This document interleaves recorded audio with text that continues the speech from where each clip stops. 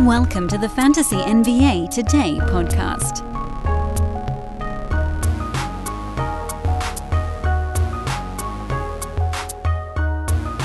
Well, friends, this is going to have a little bit of a different sound to it. Sorry to say. Your good pal Dano has what I think I can only describe as debilitating laryngitis. It's not usually a pair of words you throw together, but when your job relies on speaking, yeah. So anyway, I'm putting in for disability. That's how this bad boy's getting going. I'm going to do my best to kind of keep the volume lower. The pitch will be equally low. There will not be a lot of excitement in my voice. Whatever I can conjure is going to be like a trick of vocal inflection. And also, if it wasn't immediately evident, the podcast is not going to be as long as usual, even though it is a delightful reverse chronological lightning round Monday here on Fantasy NBA Today. You guys know I love reverse chronological lightning round Mondays, but I just can't lean into it the way that I normally would. So I want to get you guys all the most important key stuff in kind of a quick hitter edition, like a true lightning round this time.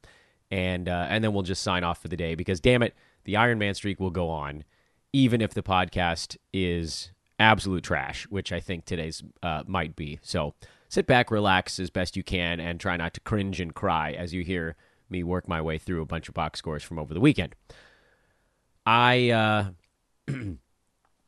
We went true reverse chronological the last couple of weeks, and we're going to keep doing that. So we're going to start on Sunday night and work our way back towards Sunday morning, even though it really doesn't make any difference. We're just looking at the most recently played game for each team in the NBA. So that would be the Lakers and the Wizards. And the Lakers were able to squeeze by. I don't know if you folks were able to see the final play of this game, but LeBron tried to thread the needle on a pass. It went off of Kyle Kuzma's knee, bounced off of Deni Avdija, back to LeBron, who picked it up, fired to Thomas Bryant under the basket, and Bryant dunked it for what ended up being the game winner. And we also got a report over the weekend that Anthony Davis is out for about a month. They don't know the exact timeline. The thought is at least a month, I think, was the initial ruling. So you're probably looking at more than that. This is AD we're talking about. I'd love to have optimism that it's 4 weeks, but I don't.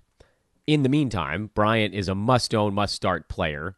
He had 16-10 with a couple of three balls. He'll usually sort of dink and doink his way into a block every now and again. He's not going to put up AD numbers on defense there, but he will get you good percentages. He can actually stretch the floor a little bit, and then he's going to get some defensive stats, largely because teams are going to be attacking the crap out of him. Whereas with AD, they kind of funnel everything to him. This is going to end up going to Bryant because that's what other teams are now going to choose to do. Lakers are sitting half of their team on a back-to-back in Phoenix, but if we try to ignore that that's the way their week begins, the other news from this, in addition to Bryant being an obvious play in all formats kind of guy, is that Austin Reeves picked up a little bit of usage. Not a ton. He only took 5 shots in that game and a couple of free throws, but it almost seems like he has to be more involved. Dennis Schroeder took a few extra shots as well, but his fantasy game doesn't line up quite the way that Reeves does. Austin much more efficient. I'm not adding him. I thought about adding Reeves actually for this back-to-back, and then now he's one of the guys. He tweaked an ankle in this win over the Washington, so he's sitting out the back-to-back in Phoenix. So that didn't really play itself out. And then Lonnie Walker IV, who has been, for most of the year, kind of hanging on just above the cut line. This is going to help him. They're really now, whereas previously, he was a guy where you'd have, like 2 games that were pretty good and then one that was kind of bad. Getting this extra guaranteed usage, an extra shot or two, whatever it is with Anthony Davis out, pretty much guarantees that he won't have those maximum quiet games that he was having every once in a while before. Over on the Wizards side, Bradley Beal is back, so that pretty much puts the nail in the coffin on any wing streams that you might have been considering. Deni Avdija didn't do much. Monte Morris, if you want to talk about the guards, his usage rate plummets when Beal's back in there, because there's really only enough for Beal and Porzingis and Kuzma to get shots up. Daniel Gafford had a better ball game, but he's been kind of in and out in terms of what he's been able to do fantasy-wise. So this is more than anything just, streamers officially now gone by the wayside. Nikola Jokic, a line that hasn't been seen since Wilt Chamberlain. 40 points, 27 rebounds, and 10 assists in a triple-double. He managed to miss some free throws in this game, which put just the tiniest damper on what was otherwise an unbelievably insane performance. But we can't really focus on that. Again, I don't have the vocal strength to talk about the good things for players that are going to be universally rostered in fantasy sports. So let's just try to focus on any fringe topics, the stuff that actually requires discussion, such as Jamal Murray kind of playing through a knee thing right now. They'll probably give him a little rest if he needs it. His shot has cooled, but he'll be fine. You're not doing anything there. If he misses time, Bones, it tends to be the guy that gets a little bit extra fun. KCP has actually cranked it back up here after a really good start to the year, a very slow stretch in the middle, and now he's been good for about the last 7 to 10 days. He really is settling into that streamer level, the schedule streamer types. Well, you want to get him on good scheduling weeks. He's not really someone you can trust in GamesCap Roto. And I actually kind of feel the same way about Bruce Brown right now, who's had a couple of decent ones after about 2 weeks of slow ones. He's also settling into that, between 100 and 120 kind of range. And so, again, use these guys when the Denver schedule makes the most sense. Terry Rozier dealt with a hip contusion on the Charlotte side. He's doubtful for their next ball game, which, add it to the freaking list at this point. That basically means that Kelly Oubre, who started the second half of that game when Rozier was unable to continue, he moves back into the starting lineup. He'll get a bump, but he was taking plenty of shots anyway. LaMelo Ball will do even a little bit more. He's been great since coming back. PJ Washington will get an extra shot or two. Gordon Hayward was, again, kind of fine in this game. 15, 10, and 4 sounds like it should be a pretty good fantasy line, but 0 defensive stats of any kind. Sub 50% from the field. Missed a free throw, which has been a weird thing for Hayward this year. And, I guess he does probably need to be rostered because, what if he goes for 20 and 7 and 5 and it almost doesn't matter what other stuff he puts up there. But he just hasn't been very good this year. He's looked slow. I'm a little down on Hayward. I don't think you're going to feel all that bad if you missed out on getting him coming back, if you want to call it early, from this shoulder stuff. Charlotte stinks, and Hayward is not really helping the cause. Minnesota beat Chicago. They scored 150 points in regulation, and somehow our guy Kyle Anderson wasn't a part of it. The somehow there is foul trouble. He'll be fine. You keep your foot on the gas there. D'Angelo Russell came back after missing a couple of games. Austin Rivers, who had been filling in, actually still had a decent fantasy line if you sort of accidentally left him in a lineup, but he can be dumped. Naz Reid left this one early, but he is probable with an injury to his traps muscle, the trapezius. You don't see that on the injury report all that often, but it sounds like he'll play. Rudy Gobert is questionable, so if he sits, then you get Naz Reid fired back up again.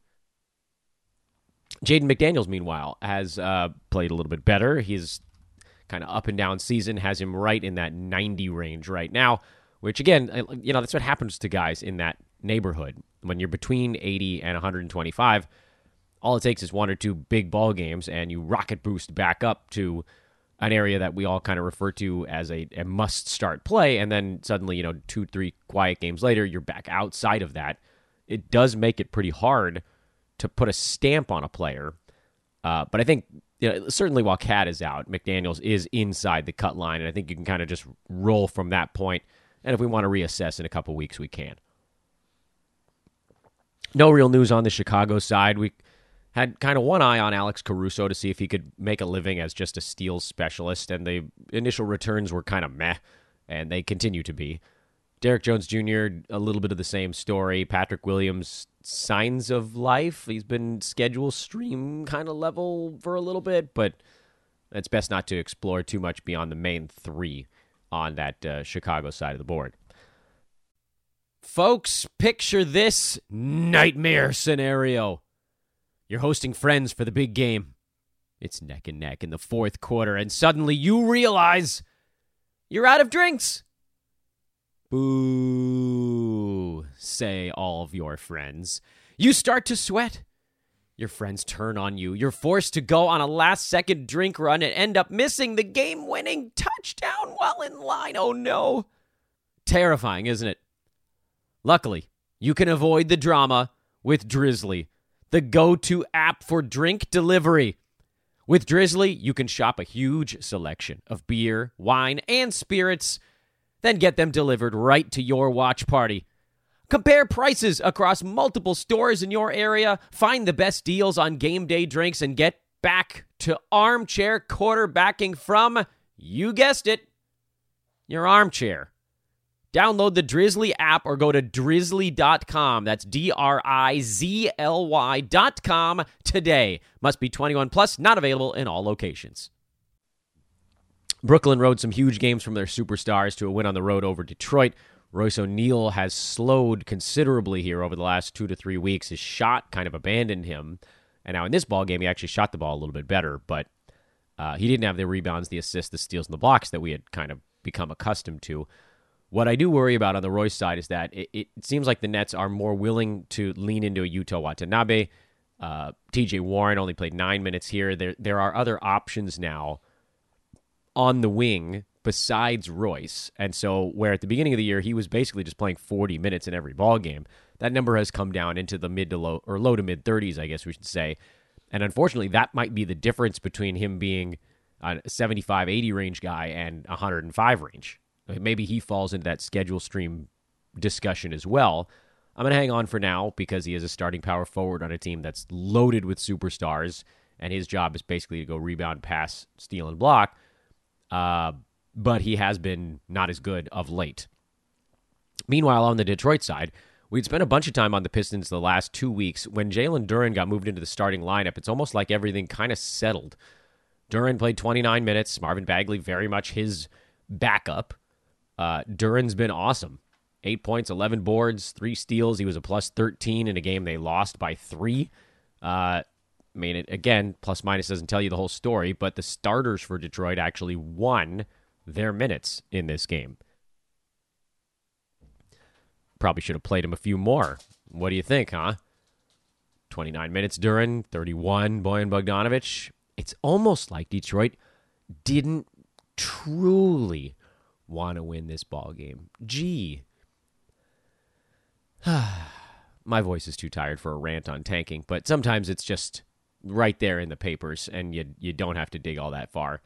No real adjustments here on the Detroit side. Everybody's kind of where we left them, and I think we can continue to move forward through the weekend so that my voice doesn't explode on air. You guys don't hear the sound of a ruptured vocal cord in the middle of a podcast. We did get our first look at Golden State without Steph Curry and without Andrew Wiggins, so that was useful. There was a lot of Dante DiVincenzo versus Thomas Bryant discussion on the internet, and I pretty consistently said you got to go Bryant because big man stats are just easier.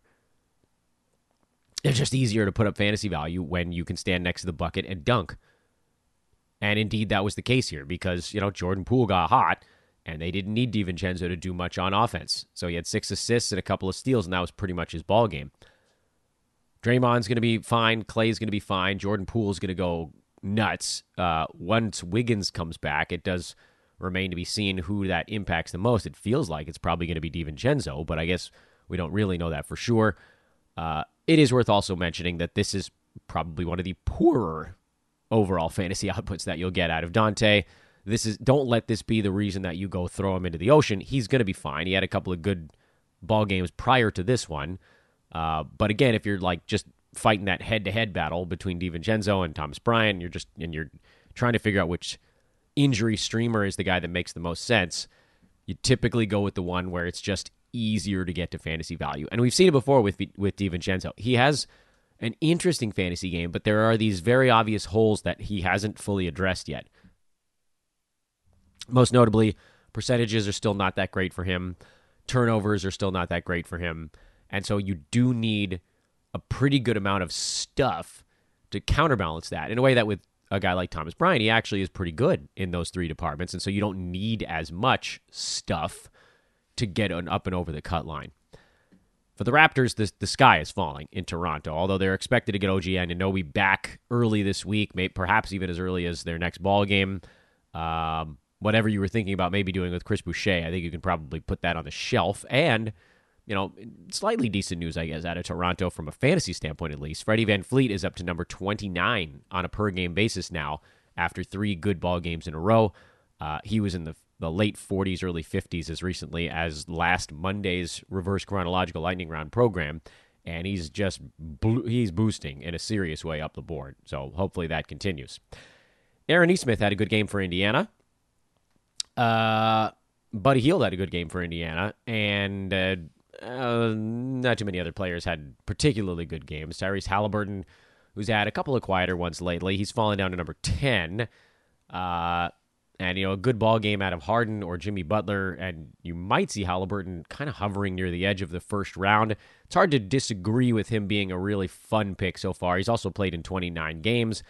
But this is why when we were getting ourselves ready for draft day and he was going at like 5 or 6 in some drafts, there was this kind of moment of,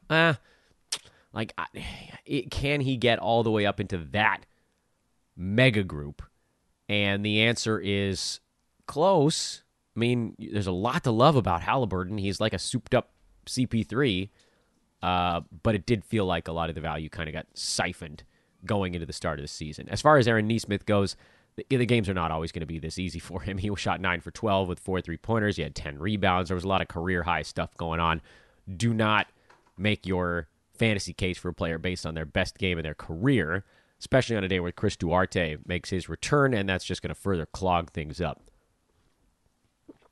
If you want a schedule stream, I have no problem with it. But again, if you're thinking games cap usage, I wouldn't venture down that path. Quentin Grimes is the guy I keep talking about on this podcast over on the Knicks side. He keeps getting really, really close to fantasy value, and he keeps giving me reasons to say, I don't know. Can I get all the way there? The answer is probably, last 2 weeks he's played full starters minutes, and he has been fantasy startable.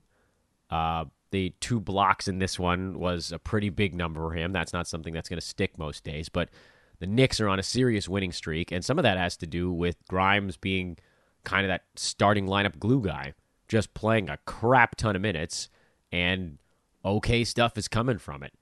I think you can probably just play Grimes as if he is a regular starter on your fantasy team now. He has that, I want to say 3-and-D profile, but he doesn't hit that many three-pointers. He had a couple of games where he knocked down a bunch, but most of the time it's more like 1 or 2. But it's good percentages. He's been able to shoot the ball well because, again, not all of his shots are threes. Rebounds a little bit, passes a little bit, steals, block. He does a little bit of everything, and sometimes that can be useful. So I think we can officially take the plunge on that one, and I know it doesn't sound like I'm all that excited about it. But again, I'll remind you, the reason for that is that if I get excited, I will sound like puberty is coming, and I remember those years. They were awkward and not fun, and you don't want it to happen on a podcast. Orlando beat Boston 95-92. Mo Wagner's crazy run here continues. We still don't really know what the hell is going on with Wendell Carter Jr., but I guess as long as Wagner is, Mo, there's 2 of them on that team, as long as Mo Wagner is filling in this admirably, you just let it ride. The Magic have won 6 games in a row, and they are actively biffing any chance they have at a good old-fashioned tank. There's something good going on out there. Meanwhile, Bol, the slowdown there is, as we've talked about, expected.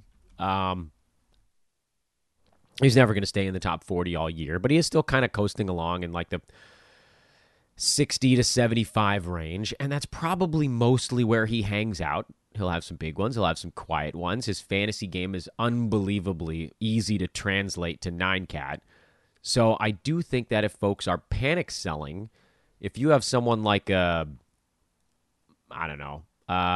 see, who's in like the mid-90s that's very safe with no upside, like Ivica Zubats, I might not get it done. Trey Jones at 91, Jaden McDaniels at 89. Maybe those guys get it done. Maybe not. Is there anybody just outside 100 that might do it? No, not Mo Wagner. Don't even say it. Draymond's 109, but that sort of changes the way your team's built. What about Gary Trent Jr.? Someone that Kyle Kuzma, he's got a little name value because he's scoring 21 points a game. So if you're in category leagues and you can maybe get Bull for like an 80 to 105 range guy, I think I would consider doing it. And I'll try to get a couple of polls going on that on social media today. See if that's even something that's within reach. Time Lord, second game back, played 17 and a half minutes, 6 points, 5 boards, 2 blocks. He's well on his way. Al Horford, 33 minutes. He's fine. There's no reason for concern there. Those two guys were part of what Boston built last year, and I believe you can expect that to continue. Turning the clock back to Saturday and just feeling the hurt as we do so. Phoenix, Booker scored 58 in that ball game, but really more than anything for me, I was watching Chris Paul, and he looked good again. 18 points, 5 boards, 8 assists, a steal, 5 3-pointers. I don't know where that came from, but, we ain't going to turn it away.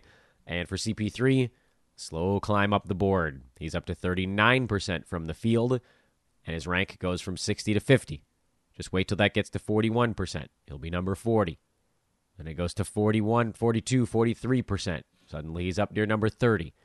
Everything he's done so far this year that's pushed him down the board has pretty much been tied to a depressed field goal percent. As that corrects, you can expect CP3 to get back inside the top 30, and I would treat him as such. As far as streaming stuff goes for Phoenix, I mean, I warned you that Bismack Biyombo was going to be a difficult one to roster, and indeed it has been. Over on the New Orleans side, Larry Nance, perhaps playing through some Achilles soreness, had himself a real clunker. He's going to rest that up now in sort of traditional Larry Nance Jr. way. He has 3-4 really good weeks, then he has to miss a couple of ball games. He's an easier player to roster on the Roto side. There's no question about that, but he's a guy that I would hold on the Roto side because of how good he has been in every New Orleans competitive game when he's actually been fully healthy. Trey Murphy, only 22 and a half minutes in this ball game. He's started to, I don't know if it's hit a wall or if teams are starting to adjust a little bit or what, but he's lost playing time to Najee Marshall. If Brandon Ingram so chooses and comes back and never plays another ball game, I think that's going to ding him also. You're seeing Herb Jones kind of cut into what Murphy's been able to do with this team. This is why, and I got yelled at a lot, and I didn't think it was that much of a hot take for me to say that I thought Trey Murphy was worth streaming kind of as long as a key guy was out, but also that I didn't fully believe that he was going to be a playable guy when everyone came back. It didn't actually change what anyone was doing in the moment because we were just going to keep streaming him as an injury replacement, which for this New Orleans team has been all but basically like 4 games to this point. But I didn't think, I think the beef that folks had was that I didn't put him on the rest of season list and I kept having him on the streamer board. But, in terms of what it actually means on the day-to-day basis, it didn't change what we were doing. All it really meant was that when the team gets healthy, if or when the team gets healthy, you need to keep an eye on him. And I think you're starting to see why. It's not a guarantee. He's not an established NBA stud. And there has been some erosion as the season's gone on. He's fallen from that, he's top 40 for a while, then top 50. Now he's in the 60s, which is still very playable. But I don't think it's guaranteed. So all I'm saying is, let's just pay attention to it and be ready to assess if we need to. I think you could probably add Herb Jones. Also a situation where I think it might be tied to the Brandon Ingram injury, but who knows? 32 minutes in this one, that should be enough generally for him to hit fantasy value. No defensive stats, though, and that is the thing that's going to hold him back on a night-to-night basis. Those should even out in the medium term. Portland v. Houston, and I don't know that there's a single thing to take away from this ballgame. Yeah, nothing. Save your voice, Dan. Thank you, listener. Memphis loses at Oklahoma City. Ja Morant got ejected for having a chat with a fan, and then apparently there was like a FaceTime incident where he was apologizing to the fan, or the fan was apologizing. I don't know. I didn't follow it all. It was confusing, but sounds like everybody's fine is, I guess, the end result there. I have zero inclination to mess around with the Oklahoma City roulette wheel. Hey, remember who told you that Jalen Williams' fantasy game has not fully developed yet after he put up 1 point and 6 assists in 30 minutes? Just saying. He doesn't have a fantasy game. So let's stop screwing around with Oklahoma City. You guys, I promise you, you'll feel better about yourselves if you stop messing around with whatever the fringy guy is on that Thunder side. Dallas rested almost everybody in this game in Cleveland, so I don't think you should read a whole lot into it. Kemba Walker playing 42 minutes of an overtime game. I can't imagine his knees could handle him playing again for about 3 weeks, but we'll see how that all shakes out. You don't need to be adding him because Luka is in the mix. Wait, you know what? I want to go back to Oklahoma City for a second. I think we can all save ourselves a lot of time because every 2 weeks they change who's getting minutes. And Jalen Williams is getting minutes right now because Jeremiah Robinson-Earl is out, but his fantasy game isn't very good. But then, Isaiah Joe here with Shea not playing and Josh Giddey not playing, and those guys might be back for the next one. So Lou Dort, does he get the next game off? Alexei Pokusevsky, he's in and out of the rotation. It's just annoying. Okay? That's the main point. It's annoying. By the time you figure out who the guy is that they're giving minutes to in a given week, it's too late. Screw it. I don't want it. I'm moving on. Nothing for Cleveland. Not really much on the Milwaukee side. Chris Middleton is back out again, which is incredibly annoying, but it hasn't really meant enough for what else they're doing there. Giannis sat this one out too. Didn't matter. They beat the crap out of Utah. No Kelly Olynyk, who tweaked an ankle in the loss to Milwaukee. He ended up coming back and trying to play through it, but not surprisingly, did swell up. Luckily, it doesn't sound like it's a really big deal, so he should be back relatively soon. I think they'll probably, if I had to guess going to this one, slide everybody around a little bit. Olynyk is that stretch 4, stretch 5 that they can use with the starting unit, so they may have to change the way they do things. You might see Walker Kessler actually get a start, and then Vanderbilt perhaps move to the second unit and go a bit smaller around Kessler. We'll see how they play it, but Kessler was a guy that should have been rostered and started anyway. Even with this slower ball game, his fantasy game is just too easy to translate. Mike Conley should get going here soon. I think you stick with him. Vanderbilt, really bad ball game. He's bouncing around as per usual. I don't think you can go waiver wire with him, although I suppose you could make the argument that he's more in that schedule streaming zone. Jordan Clarkson, not super into it in 9-cat, more of a points league kind of guy. Beasley streaming here, still useful. We'll see what things look like if that team gets Olynyk and Sexton back at some point in the near future, but I think for now, those are the only things that you're really paying attention to. San Antonio. Jakob Poeltl played 21 minutes here, 7.7 boards and a couple of steals as he continues to ramp up. You'll see the value for Zach Collins ramp down. And, Spurs are losing plenty of ball games. They're 9-20, so their tank is mostly effective. They may have to force loss a few more. How are you going to catch up with the god-awful Hornets these days? Yeesh. Bring back an old coach to go lose a bunch of ball games. That's silly. Keldon Johnson was actually kind of decent in this one. Made his 7 free throws, and then, of course, he got ruled questionable for the next one. I got a question about Zach Collins. I'm not playing him off the bench. It's too risky. And especially as Poeltl, you'll see his minutes ramp up here, I would assume. And then maybe they sit him in back-to-backs or something like that. And then you'd look at Collins, but playing behind Poeltl, that's a little bit of a dangerous move. I'm kind of liking what Victor Oladipo is doing for Miami. I do want to wait a little bit longer and see how this shakes out, but he had 5 steals. He played 34 minutes off the bench in this ball game. And, the steals is the big thing for him. That was always how he was able to put a big punch into his value. That 1 year, remember, where he was a second rounder, and it was like 2 steals per game. I don't know that ever fully gets back there, but certainly playing against bench units, he has a better shot at it. I think you want to add him and kind of get in front of it. And then the Clippers, there was no John Wall in this game. Apparently his injury was, no John Wall. There was no Paul George in this game. There was a John Wall playing against his old ball club.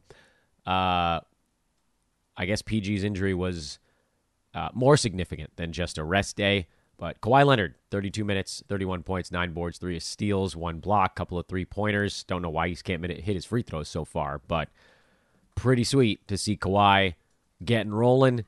And, that's in full effect right now. And then Luke Kennard, who's actually been very good for the Clippers in spot plays. And we also talked about Nick Batum on our Friday show, I think, and he was, once again, like pretty decent in a game the Clippers were actively trying to win with their veterans. And I think those are the games where you can use Batum. I think he's probably startable in basically every format because of that. And most of the games Clippers are going to be trying to win. They're now 18-14. They're basically tied to get out of the play-in tournament. Lakers 1.5 games out. AD down for a month. That's rough. I don't know if the Kennard is the guy you're going to play every single game. Maybe more so with Paul George out is where I might fall on that one. And then, thanks to great Matt Jeffrey for letting me know that the teams that did not play over the weekend are the Hawks, the Sixers, and the Kings. And because my voice is so tired, I'm not even going to make jokes about it. I'm just going to use that great information. Hawks expect to get John Collins back in their next ball game. DeJounte Murray is now questionable, so they might even get him back as well. If you're playing real cautious, you could bench Bogdan Bogdanovic. You're not going to drop him. Clint Capella's still out, so Okongwu is still a guy you're rolling with. I think the only real question is, do you start Bogdanovic if both of those guys come back for the Hawks? If it's only Collins, I think you definitely do play Bogdan because they're going to need his creation alongside Trae Young. But if it's both Collins and Murray, then maybe you bench Bogdan for one game, just kind of see what his role looks like, and perhaps you go from there. There's really nothing to talk about on the Kings side. Keegan Murray continues to kind of slowly figure this thing out. He's working his way up the board very methodically. I still believe that Malik Monk is more of a schedule stream than anything else. And then Philadelphia, there was no Tobias Harris in that Friday ball game, so Shake Milton got a few extra touches. Tobias is expected to play in their next ball game, and so I think then you can move Shake back onto the waiver wire and roll with Embiid, Harden, Melton, and I guess that's what. Am I forgetting somebody there? I feel like I'm forgetting somebody. No, maybe, and Tobias, of course, we just talked about. It's okay. My voice is broken, but my brain is only partially broken. Okay, that's as much as I can do, guys. No promo today. We'll get back into that tomorrow. Thank you for listening, for bearing with me. Oh, my goodness. And we'll do everything else on social media because I don't have to speak those words. I can make them with my fingers on a keyboard. Have a great Monday, everybody. We'll talk to you tomorrow.